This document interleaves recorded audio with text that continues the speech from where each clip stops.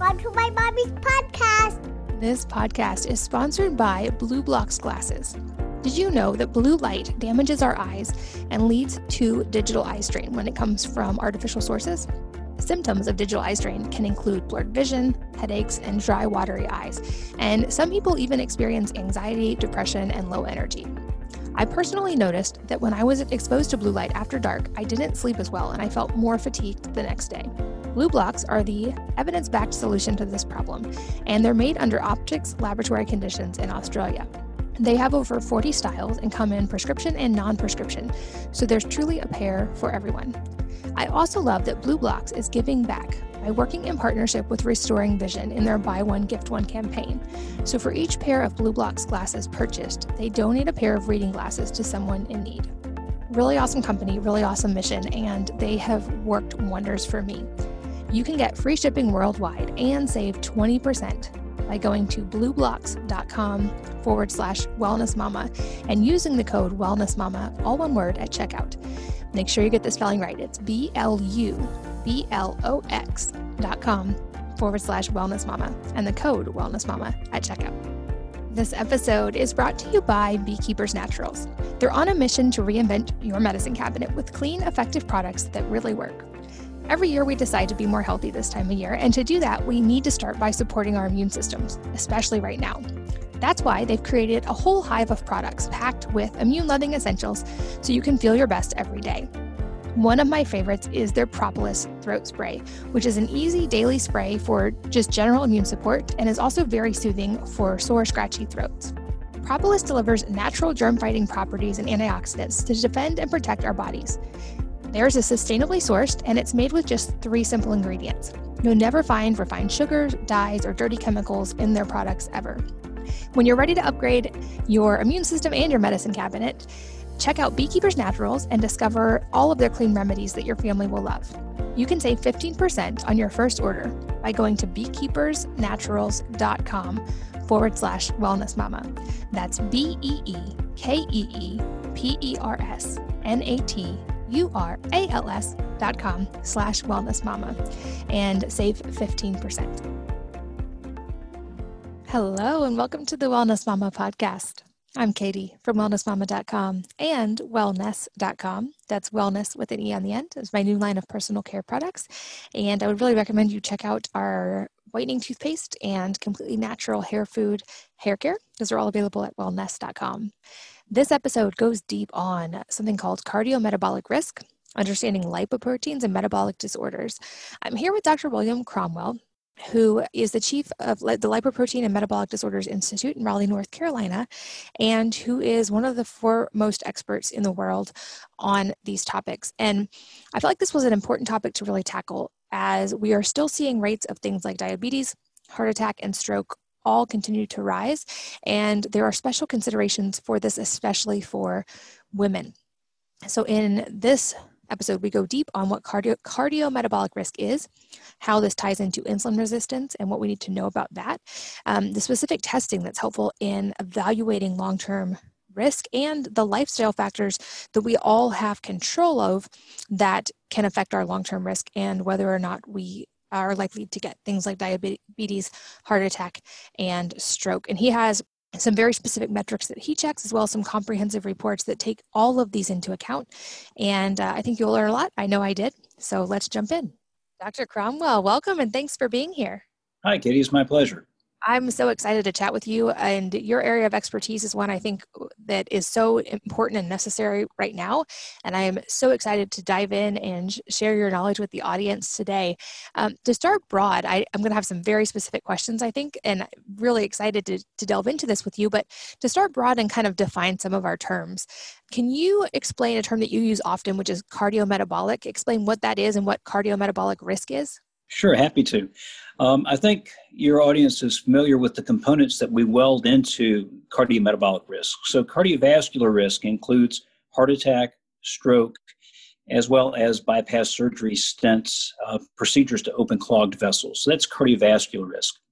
Diabetic risk entails not only the propensity to develop diabetes, but it's the metabolic state that leads people to the formal diagnosis of diabetes. Some people call that dysglycemia, or difficulties with glucose metabolism. And what we now know is that those two entities are not separate. They're actually highly interrelated. So cardiometabolic risk entails both traditional factors, emerging factors, and the metabolic milieu that collectively put people at risk for developing diabetes, heart attack, and stroke. Got it. That makes sense. And when you explain it like that, it makes sense that these things are all related. But I feel like often when they're talked about, at least in like news articles and health articles, often they're kind of separated into their own silos. But from what I've read of your work and researching for today, like you make a strong case for these things are extremely intricately connected. Is that right? That's exactly right. It's really, I think, not a really new topic, but as you said, I think very appropriately, it's been siloed. The heart disease patient has been thought of as their own entity. The diabetic patient thought of as their own entity. But the work that actually integrated this goes back some number of years. Some of your listeners may be familiar with the work of Dr. Gerald Reaven back in the 80s. And he was one of the first people to propose that there was an integrated pathology called the insulin-resistant syndrome. Some people call that syndrome X or the metabolic syndrome. And it was his work that really led us to understand that there's some common soil that grows both heart disease and diabetic risk. Okay, so let's go a little deeper on that because I think that makes complete sense. And I think it's something that's maybe not talked about nearly enough as it should be. Most people listening probably at least have a passing understanding of what insulin resistance is. But for anyone who doesn't, can you explain what is going on when insulin resistance happens and then how that is kind of like a slippery slope into a higher risk factor for some of these conditions? Yes, absolutely. So first of all, this is extremely common. Estimates of frequency are that about 60% of the U.S. population harbors a genetic predisposition to insulin resistance. And what we're referring to when we say insulin resistance is that insulin is produced by the pancreas, and insulin works primarily on three tissues: liver, muscle, and fat cells. And the effect of insulin under normal circumstances is to regulate both glucose and cholesterol metabolism. In the insulin-resistant state, what's happening is the body's making plenty of insulin, but those particular cells, liver cells, muscle cells, fat cells, are resistant to the insulin signal.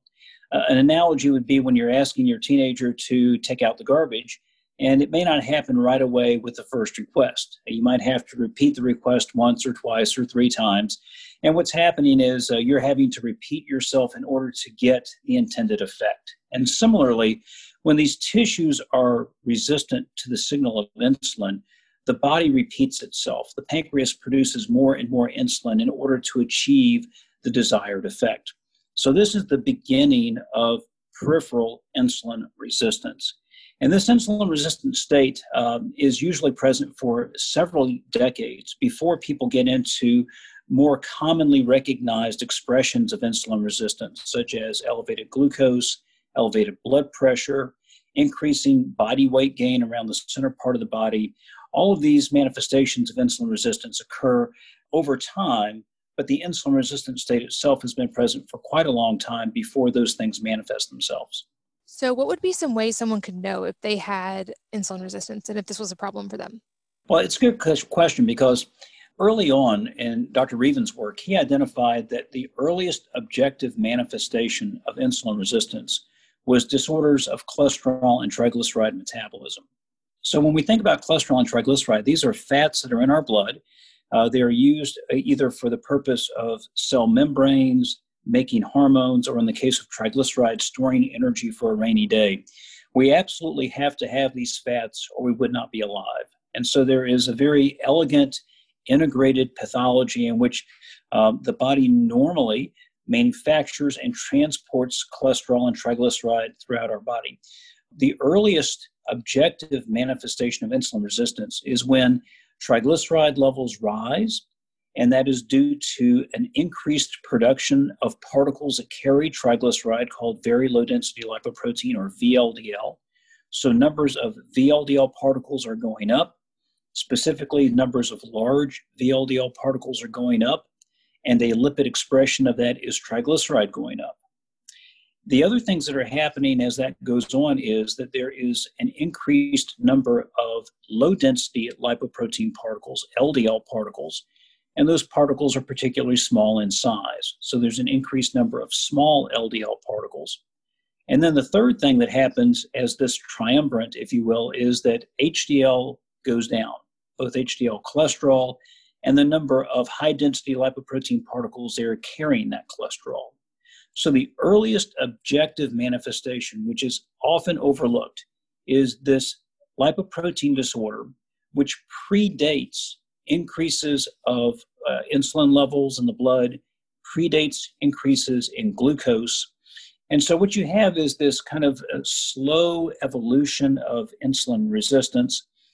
As the cells become resistant to insulin, glucose levels begin to rise, and they typically rise into the upper limit of normal range, say 80 to 90. After a while, when the cells are not able to maintain normal physiology, we get into a pre-diabetic state where glucose is getting into the 100 to 110 range, and the body can compensate with increasing insulin production to maintain that level for a very, very long time.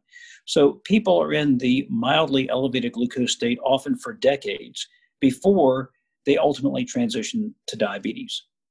That's fascinating. And it makes me wonder because obviously cholesterol has gotten kind of a bad rap in at least a lot of the mainstream medical publications I've seen over the last decade. And there's kind of this widespread acceptance that you don't want high cholesterol, but you said, cholesterol is essential. And it's a building block of the body. So it would seem then obviously like cholesterol in and of itself is not inherently bad. And you mentioned the ratios and the levels, but you also mentioned triglycerides. Is it more helpful to track triglycerides than just general cholesterol? Or what can people know if they're getting lab results for some of these cardiovascular factors? Well, that's a great observation because the whole cholesterol controversy is twofold. Number one, as you said, cholesterol is necessary for life. So it's not a bad thing. We're programmed to make cholesterol and all of our cells need it. But what's actually happening is that cholesterol does not cause vascular disease, and there's not a good cholesterol and there's not a bad cholesterol.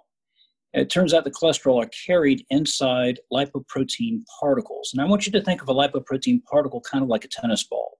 It has an outer spherical shell. It's hollow in the middle. And in this particular case, a lipoprotein particle is a sphere that is hollow in the middle. And these are what actually get the letter names. Low-density lipoprotein, LDL, is a particle. It is not cholesterol. Now, it turns out that these particles carry cholesterol, but it is the particle itself that interacts with the artery wall and other areas of the body to specifically increase risk of vascular disease, heart attack, and stroke. So thought of in this way, if you have many of the particles that are injurious to the wall of the artery, LDL particles, the more you have for the longer time, the more risk for heart disease you have. The way cholesterol fits into this is that cholesterol is what is being carried inside the particle. And we use cholesterol because it's a cheap, easy measure to approximate if we have a lot of the types of particles that we're worried about, for example, LDL. Not to go too deep in the weeds, but the reason this is controversial is because the amount of cholesterol in a particle is highly variable. Two people can have either a lot of LDL in their particles and cholesterol in their LDL particles, or they can have very little cholesterol in their LDL particles. And why that's important is at the same level of cholesterol, two people can have very different numbers of LDL particles. Some people can have a lot of LDL particles. Some people can have very few LDL particles. And what we now know after many decades of research is it is not the cholesterol measure, it's the number of particles, which is strongly related to risk of disease. So put another way, if two people had high particle number, one person could have a high LDL cholesterol, one person could have a low LDL cholesterol. If you have a high particle number, your risk of heart disease is high. In one situation, it's identified because the LDL cholesterol is high. In another situation, it would be totally missed because the LDL cholesterol is not high. And so this is where the controversy of does cholesterol have a strong relationship to heart disease comes in. Many people have questioned how strong is the relationship between cholesterol and cardiovascular disease. And if that was the whole story, it's just your cholesterol level, then it would be very controversial. But when you look at it through the lens of how many particles are carrying your cholesterol, it's not very controversial at all. Because what we can say is that if you have high particle number for a long time, your risk of heart disease is elevated regardless of your cholesterol. That's really interesting. So this might be a controversial question then, but then how do, for instance, statins come into play on this? Because I've heard personally from people who have had elevated cholesterol and been given statins, and to my knowledge, never been told by their doctor that maybe they should consider things like their diet and how much, like any insulin related factors and how much sugar they're consuming. If it's not too controversial to tackle, how does that come into play? And is that actually the solution in light of kind of the metabolic explanation you just gave?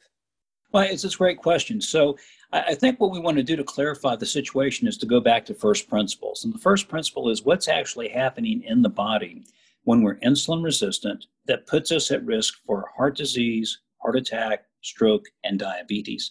And the answer is it's all about lipoproteins and not the cholesterol or triglyceride themselves. So let's go back to what we talked about a couple of minutes ago.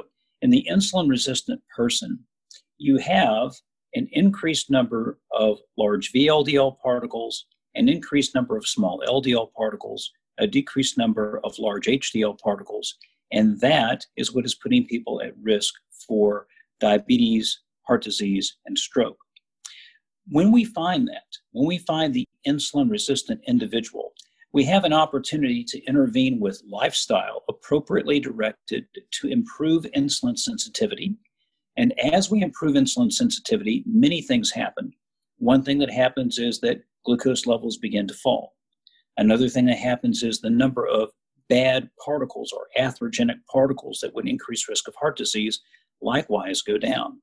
And so what we'd like to do is to find this common soil that grows heart disease risk and diabetic risk as early as possible and intervene with lifestyle measures that have been proven to improve insulin sensitivity. In doing that correctly and doing that well, many people will find improvements that lessen their need for medications such as statins.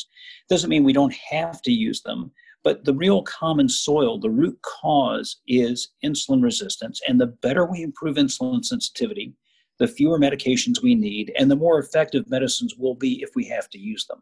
Gotcha. Okay. I love that you brought up the lifestyle side because I think I say this a lot on here, but at the end of the day, I think we are each our own primary healthcare provider and that we have the responsibility to take ownership for our health first. And I think the best outcomes happen when you have educated patients working with educated doctors and patients who are willing to actually do the work in the time when they're not visiting the doctor.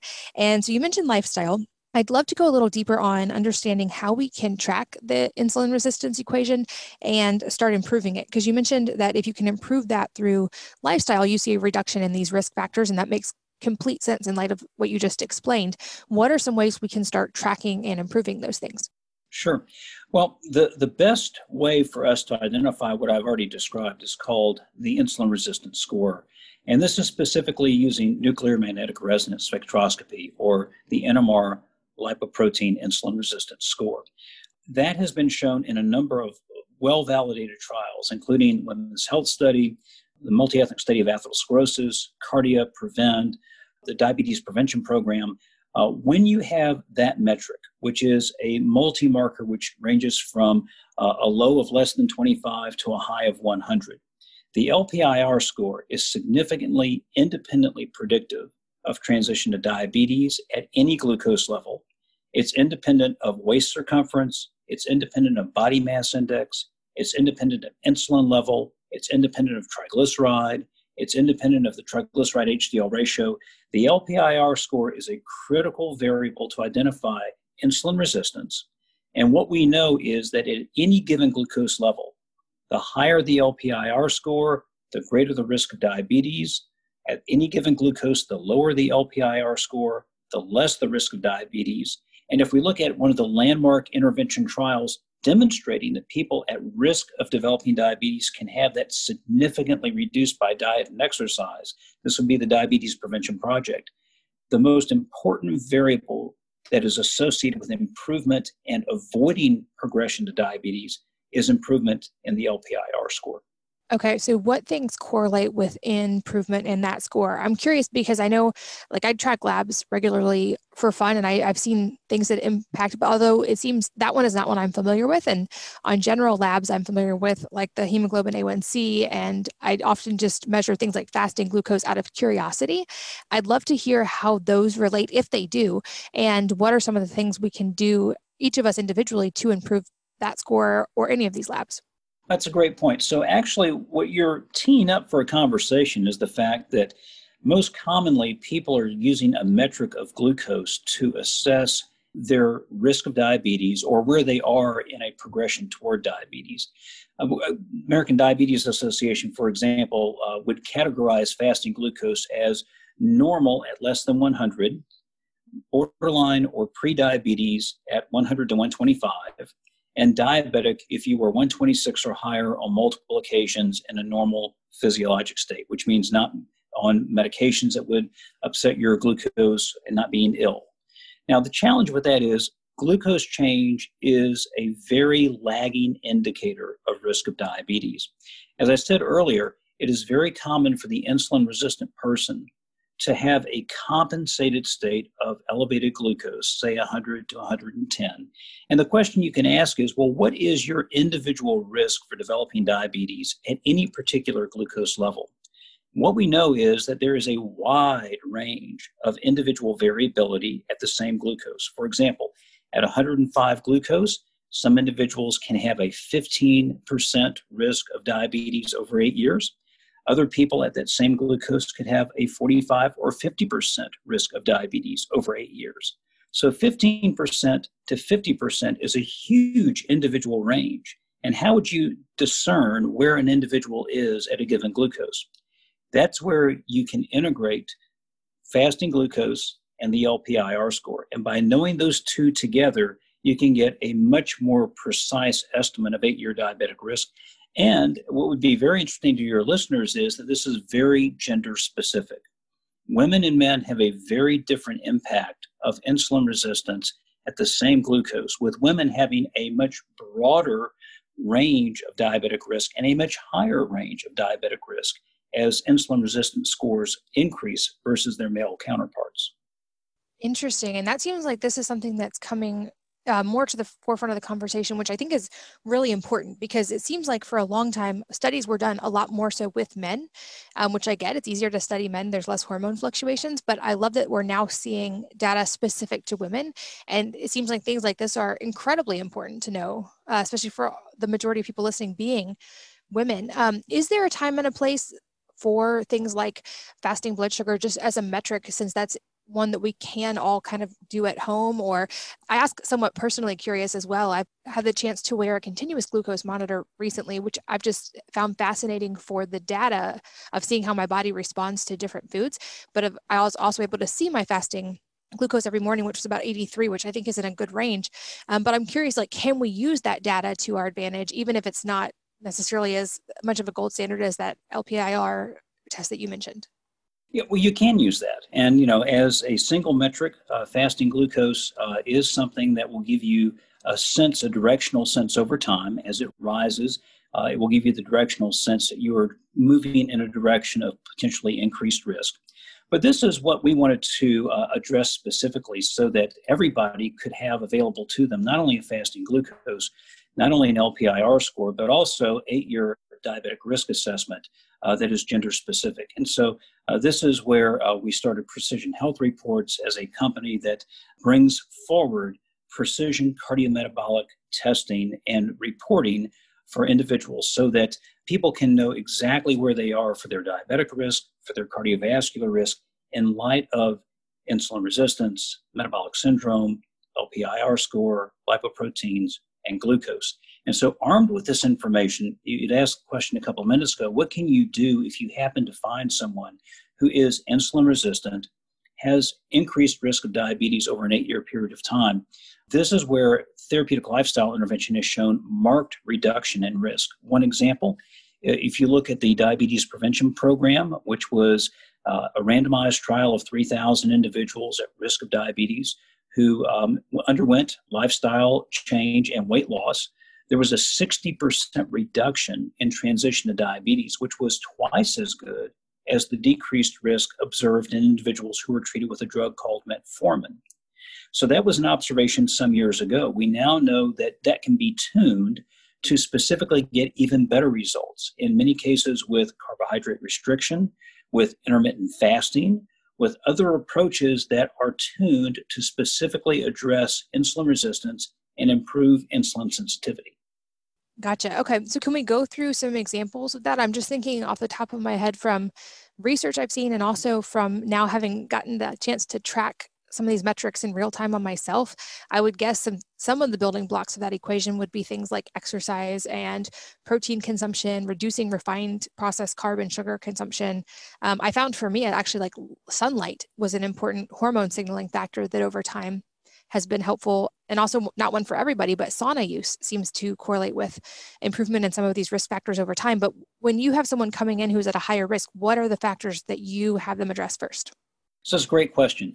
So let me start with the tail of that question and work backwards. When someone comes in to see me, what we put a great emphasis on is understanding the individual factors that make their risk of heart disease, diabetes, stroke, what it is. From a diabetic standpoint, it's looking at their LPIR score and their glucose and their 8-year diabetic risk. On the cardiovascular side, as your listeners, I'm sure, are aware, there are a number of different guidelines that give physicians and practitioners kind of a general roadmap of how you would assess risk. You start with major risk factors, you look at lipoprotein levels, but there are some 17 plus additional risk enhancing factors that people may or may not be familiar with that also fit into the individual assessment of their risk. At the end of the day, when we find individuals who have the insulin resistant syndrome or the metabolic syndrome, we have found individuals who have that common soil, which over time put them at risk for diabetes, heart disease, and stroke. So the things that you've already touched on that are critically important from a carbohydrate level, it is the type of carbohydrate and the quantity of carbohydrate. Refined carbohydrates need to be severely limited. Quantity of carbohydrates fits into an interesting conversation regarding how much carbohydrate restriction is necessary in order to improve insulin sensitivity.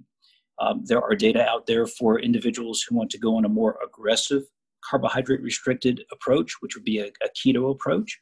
There is a modest carbohydrate restriction, which would not necessarily put you into a ketotic state, but would definitely limit excess carbohydrates. And that would be something in the order of 50 to 75 grams as a maximum carbohydrate intake per day. There's also the incorporation of intermittent fasting, which itself has a huge opportunity to improve insulin sensitivity over time. And as your listeners, I'm sure, are familiar, the intermittent fasting concept is one where you limit calorie consumption to a window of time per day. And by so doing, what you're allowing the body to do is to be fed during, say, an 8-hour window. And the rest of the time, when the body needs calories, it must recruit calories from existing energy stores in the body, such as our fat cells. And that's what promotes an improvement in insulin sensitivity. By combining restriction in refined carbohydrates, emphasis on naturally occurring lower glycemic index carbs, such as leafy greens, low glycemic index fruits, non-starchy vegetables, limiting total carbohydrates, say, to 50 to 75 grams per day, and then adopting a window of eating, say, 8 hours from noon to 8 p.m., or a shorter window if necessary. The combination of those factors on a sustained basis really improve insulin sensitivity from a diet perspective. That makes sense. And I love that you brought up intermittent fasting or time-restricted eating. I've seen those changes in my own labs, and that's something I now practice. I'm a big proponent of not doing the same thing every day. So I don't eat in a 6 to 8 hour window every single day, but I do most days. And then I also eat in a longer window and spike calories occasionally just to signal the body that it doesn't need a downshift metabolism. But I love that you brought that up because I think it's such a valuable tool and easier than just basic caloric restriction for a lot of people because you're still able to eat food, but just in a shorter window. So it feels a lot less depriving to many people. And like you said as well, with carbohydrates, it's very much about the type and the amount. And I know I've seen from tracking my own levels, I don't think it's that carbs inherently are bad at all. In fact, I'm finding the more I work out, I actually need certain types of carbs or I don't feel good after a really intense workout. But in general, on average in America, we know we're eating too many carbs, especially processed carbs, which so easily convert, essentially like the body treats just like sugar. We're eating so many of those and we're not moving as much as we should be moving to need that much fuel. So when you think of it as in a fuel perspective, we're over fueling and not using the fuel. So it has to get stored somewhere. And that leads to that equation that you mentioned. But it was fascinating for me. I think that there's a very personal aspect here, but to see, for instance, things like sweet potatoes did not really spike my glucose at all, especially when I ate them with protein and other vegetables, whereas things like white rice would immediately skyrocket my glucose. And I think there's an individual aspect there, but that was a really helpful thing for me to see. And it really kind of brought home the things I had seen in research. I got to see them in real time in my own body. How can people know if their lifestyle changes are working to decrease their risk of diabetes and heart attack and stroke? That's a great question. So what you really need to track are the metrics that are most closely associated with insulin sensitivity, decreased transition to diabetes over time, as well as decreased cardiovascular events. And that boils down to a couple of things. First, we go back to the LPIR score. There are many metrics that overlap with the insulin resistant state. And I've mentioned a few of them before. Glucose is one. Increased waist circumference is one. High triglycerides are another. High triglycerides and low HDL together as a ratio is another. Some people look at insulin levels. But when you take all of these things into account and you put them into a predictive model and you ask the question, since they overlap with each other, what happens if I adjust, in research terms, I adjust the relationship of the LPIR score with diabetic risk? If I put glucose in the equation, does the LPIR continue to significantly independently predict diabetic risk? And the answer is yes. Okay, let's add something else. If I add waist circumference, does it continue to predict? The answer is yes. If I add body mass index, does it continue to significantly independently predict? And the answer is yes. We can continue doing this by adding insulin, a metric of insulin and glucose. Some of your people will remember HOMA-IR. At the end of the day, it is the LPIR score, which is the single most predictive and instructive element to understanding your improvement in diabetic risk. On a cardiovascular side, it's really not your cholesterol levels. It's the number of particles that are carrying your cholesterol. And that can either be measured as an LDL particle number or as a test called apolipoprotein B as in boy. ApoB is the protein on the outer surface of these atherogenic or injurious particles. And by tracking your response for either particle number or ApoB, you have a much more discriminative test of, are you meaningfully reducing the risk that would be attributable to your LDL and atherogenic lipoproteins. So those are the types of things that can tell you immediately at the most discriminative level, how am I doing as I'm improving with diet, exercise, therapeutic lifestyle change. Fascinating. Okay. And you touched on the waist circumference a couple of times. And I'd love to just explain this a little bit deeper, because this is another great thing I think people can measure at home and don't necessarily think to measure and track, but it is correlated. There is a correlation here between waist circumference, I believe, and also like things like waist to hip ratio and health. Am I remembering that correctly? You know, what's really interesting is that what we're trying to get our arms around, pardon the pun, is intra-abdominal fat, visceral fat. And so having increased fat in the center of our body, under the skin, around the organs of our intestines and whatnot, this visceral fat is very, very metabolically active. And as visceral fat increases, that is a strong correlate to insulin resistance. So one way to do that is to simply use a tape measure and start at the top of the right hip bone. We call that the iliac crest. So put the tape measure right above the top of the right hip bone and parallel with the floor, use your tape all the way around the body and see what the waist circumference is. The measurement at that point in the body is strongly associated with increased fat, visceral fat, which is highly metabolically active and highly associated with insulin resistance. Got it. Yeah, that makes sense. And I think that it's important to have that differentiation as well, like you said, between visceral fat and other types of fat. And with just a tape measure, that's something people can keep track of easily at home and have that health metric in their pocket to understand. This podcast is sponsored by Blue Blocks glasses. Did you know that blue light damages our eyes and leads to digital eye strain when it comes from artificial sources? Symptoms of digital eye strain can include blurred vision, headaches, and dry, watery eyes. And some people even experience anxiety, depression, and low energy. I personally noticed that when I was exposed to blue light after dark, I didn't sleep as well and I felt more fatigued the next day. Blue Blocks are the evidence-backed solution to this problem, and they're made under optics laboratory conditions in Australia. They have over 40 styles and come in prescription and non-prescription, so there's truly a pair for everyone. I also love that Blue Blocks is giving back by working in partnership with Restoring Vision in their Buy One, Gift One campaign. So for each pair of Blue Blocks glasses purchased, they donate a pair of reading glasses to someone in need. Really awesome company, really awesome mission, and they have worked wonders for me. You can get free shipping worldwide and save 20% by going to blueblocks.com/wellnessmama and using the code wellnessmama, all one word, at checkout. Make sure you get the spelling right. It's BLUBLOX.com/wellnessmama and the code wellnessmama at checkout. This episode is brought to you by Beekeepers Naturals. They're on a mission to reinvent your medicine cabinet with clean, effective products that really work.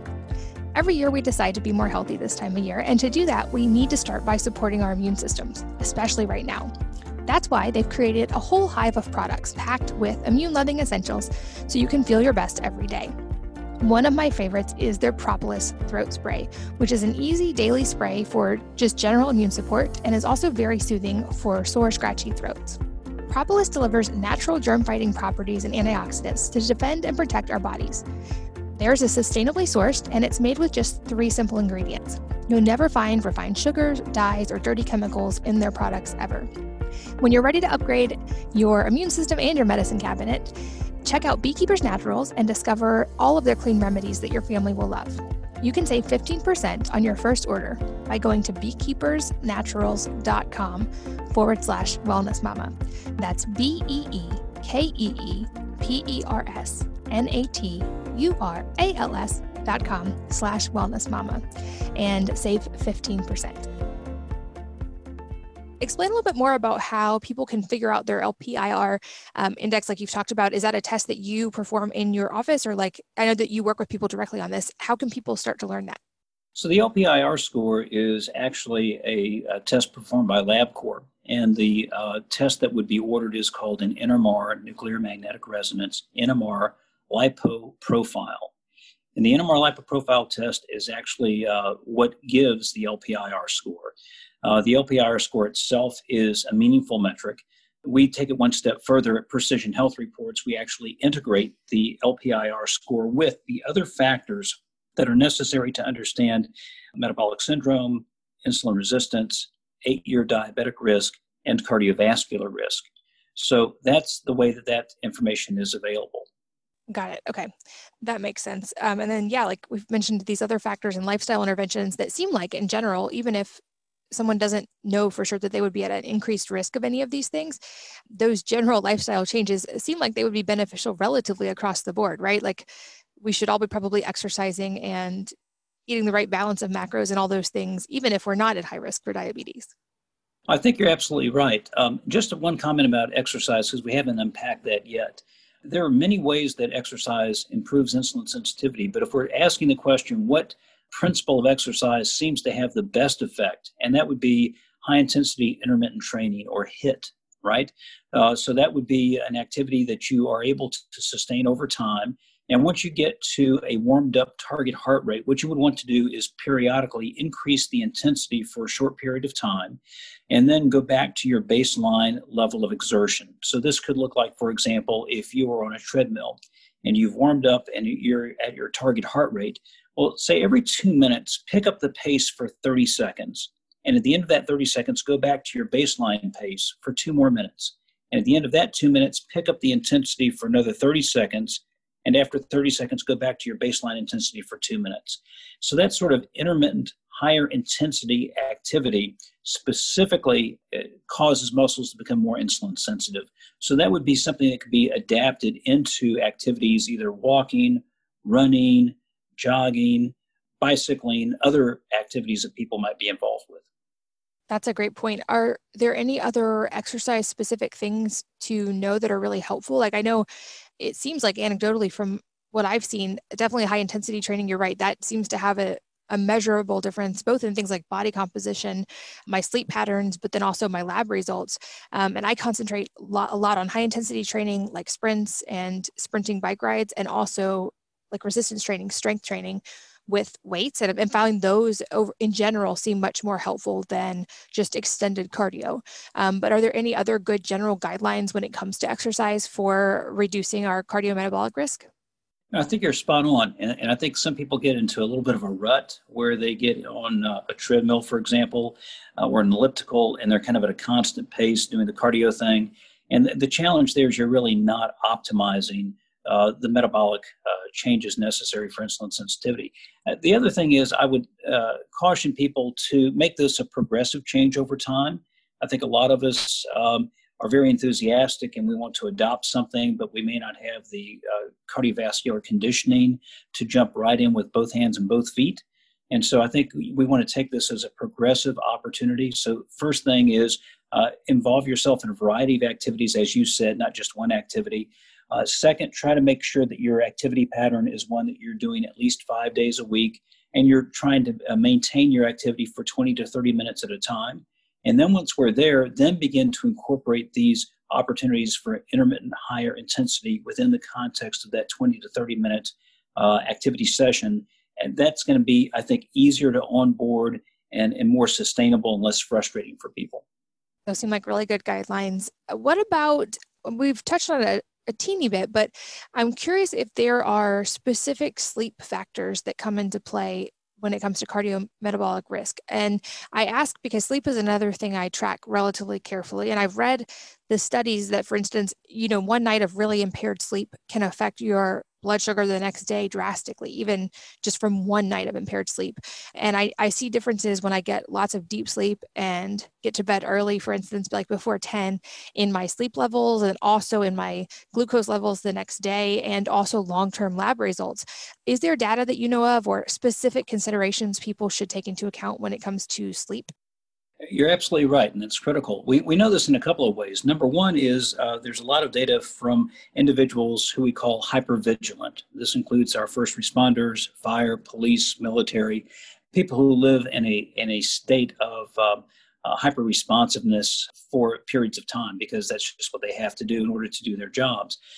These individuals who are oftentimes sleep deprived or sleep disrupted have problems with insulin resistance. And what's happening in those situations is the counter-regulatory hormones that are released, cortisol, epinephrine, norepinephrine, tend to give us that fight or flight response on an ongoing basis. And as we have disordered sleep, as people are hypervigilant, they find themselves in this situation where there are greater and greater exposures to cortisol, epinephrine, norepinephrine, which wreaks havoc on our glucose metabolism, on our cardiovascular risk.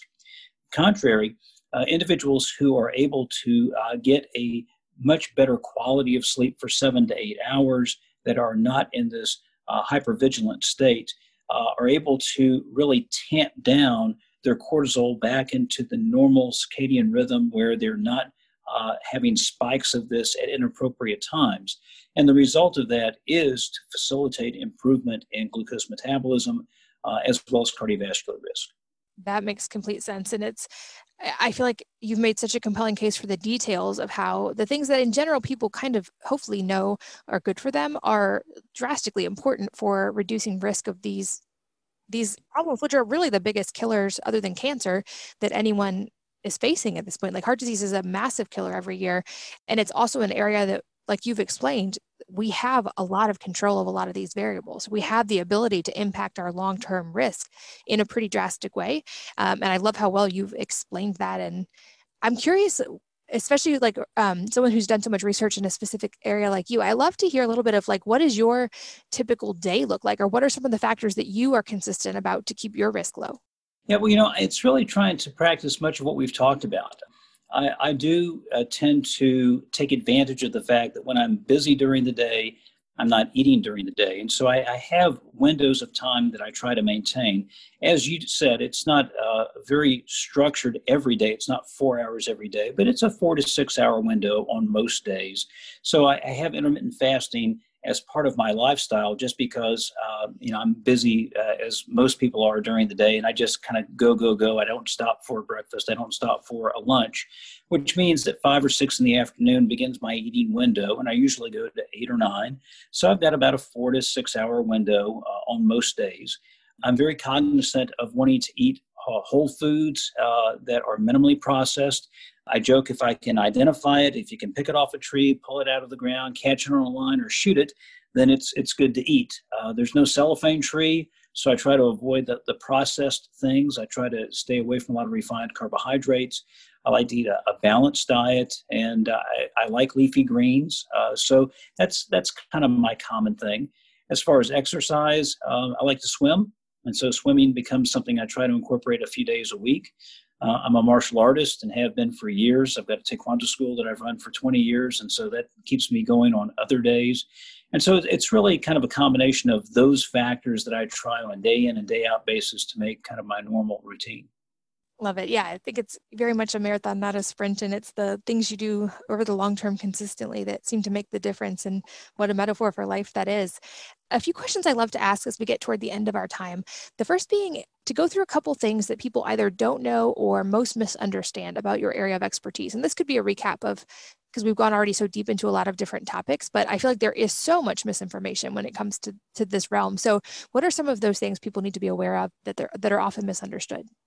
Well, let me give you a patient case as an example. And this is a fellow who came to see me 2 weeks ago. And I think it encapsulates a lot of what we've talked about, as well as what can commonly be misunderstood.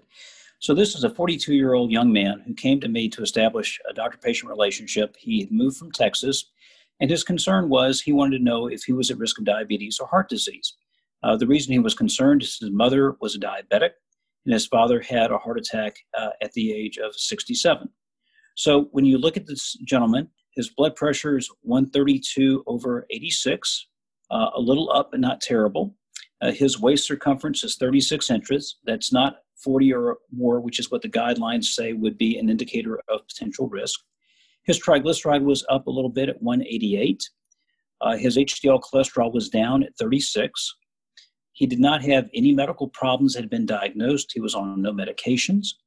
He was not following any particular diet. He exercised a couple of times a week with no chest pain or cardiovascular symptoms.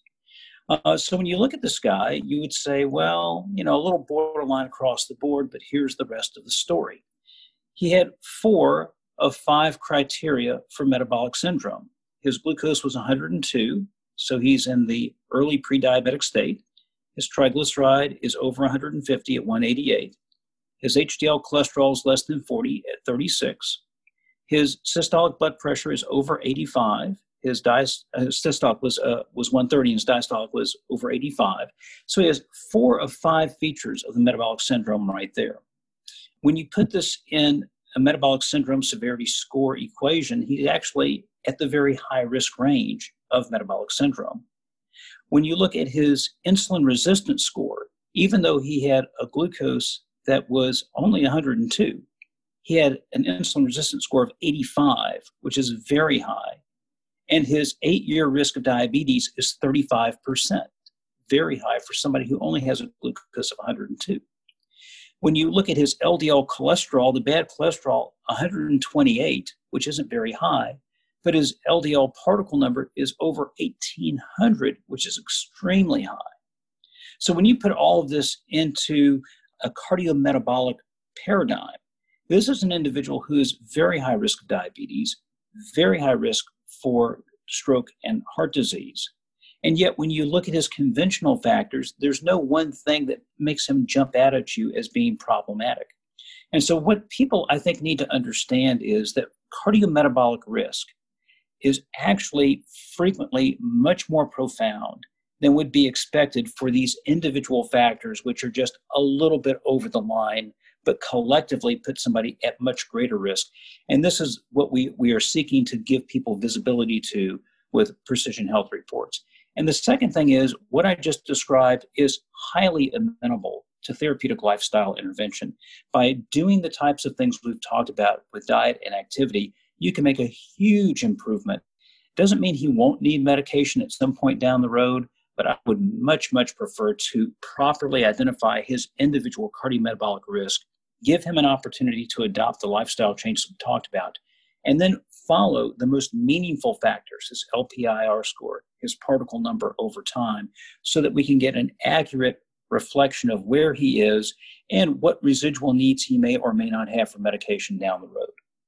Gotcha. That makes sense to have a more complete picture like that and not to focus on. I think there's a trend as we've learned more about some of these different lab markers that we can get to like hyper focus on one, in which we touched on a little bit.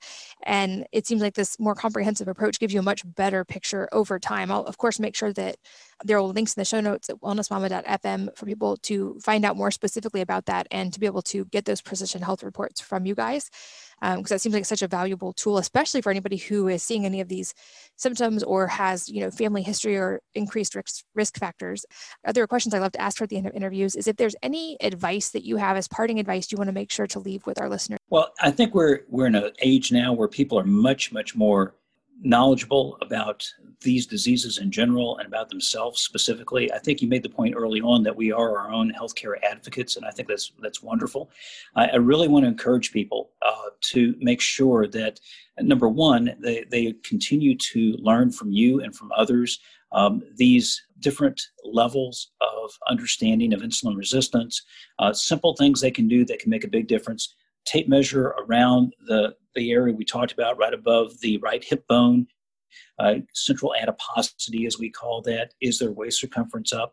Look at their blood pressure. Is their systolic 130 or higher? Is their diastolic 85 or higher? Look at their glucose. Are they in the upper 90s to low 100s? That's not a place which is a safe zone. That's just a place where we frequently have been having problems ongoing for a while, and it's just now getting to a place that might get noticed. Whenever any of these things are beginning to show up on the radar screen, the first thing I would do, as you've already talked about, is what are the things I have control over? How can I optimize my diet and my lifestyle? How can I adopt healthy eating patterns? How can I consider adopting an intermittent fasting or window of time eating along with reduction in processed carbohydrates? How can I up my activity level and begin to incorporate these principles of intermittent higher intensity?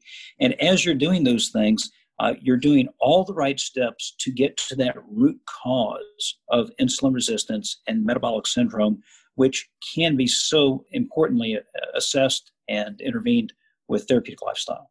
And lastly, is there a book or a number of books that have had a dramatic impact on your life? And if so, what are they and why? That's a great question. I would say at a personal level, may or may not surprise your listeners, it's the Bible. That has had the single biggest impact in my life. And it has given me an understanding of myself and the values that I hold dear.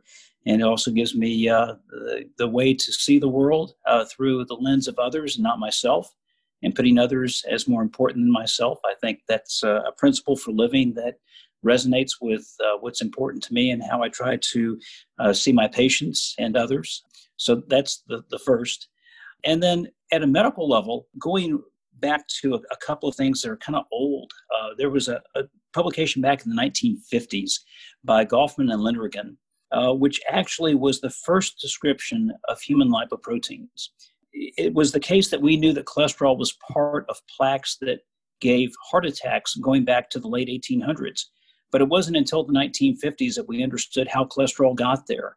The options were either it was made locally or it was somehow transported to sites that caused heart attacks at some point. And the work of Goffman and Lindgren clearly showed that there were these entities that we now call lipoprotein particles that transported the cholesterol.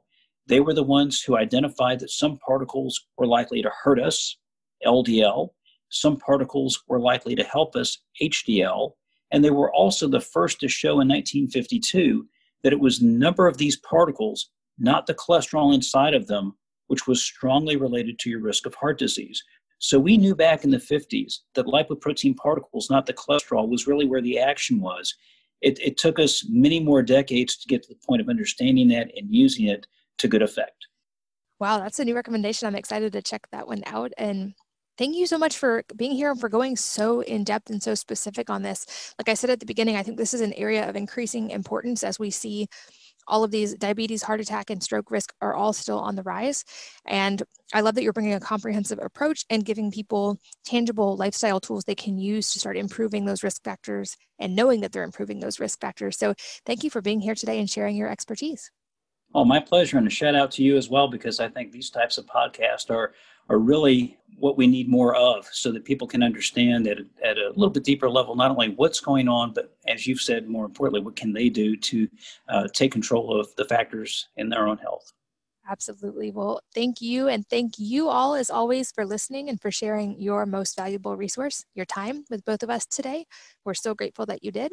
And I hope that you will join me again on the next episode of the Wellness Mama podcast. If you're enjoying these interviews, would you please take 2 minutes to leave a rating or review on iTunes for me?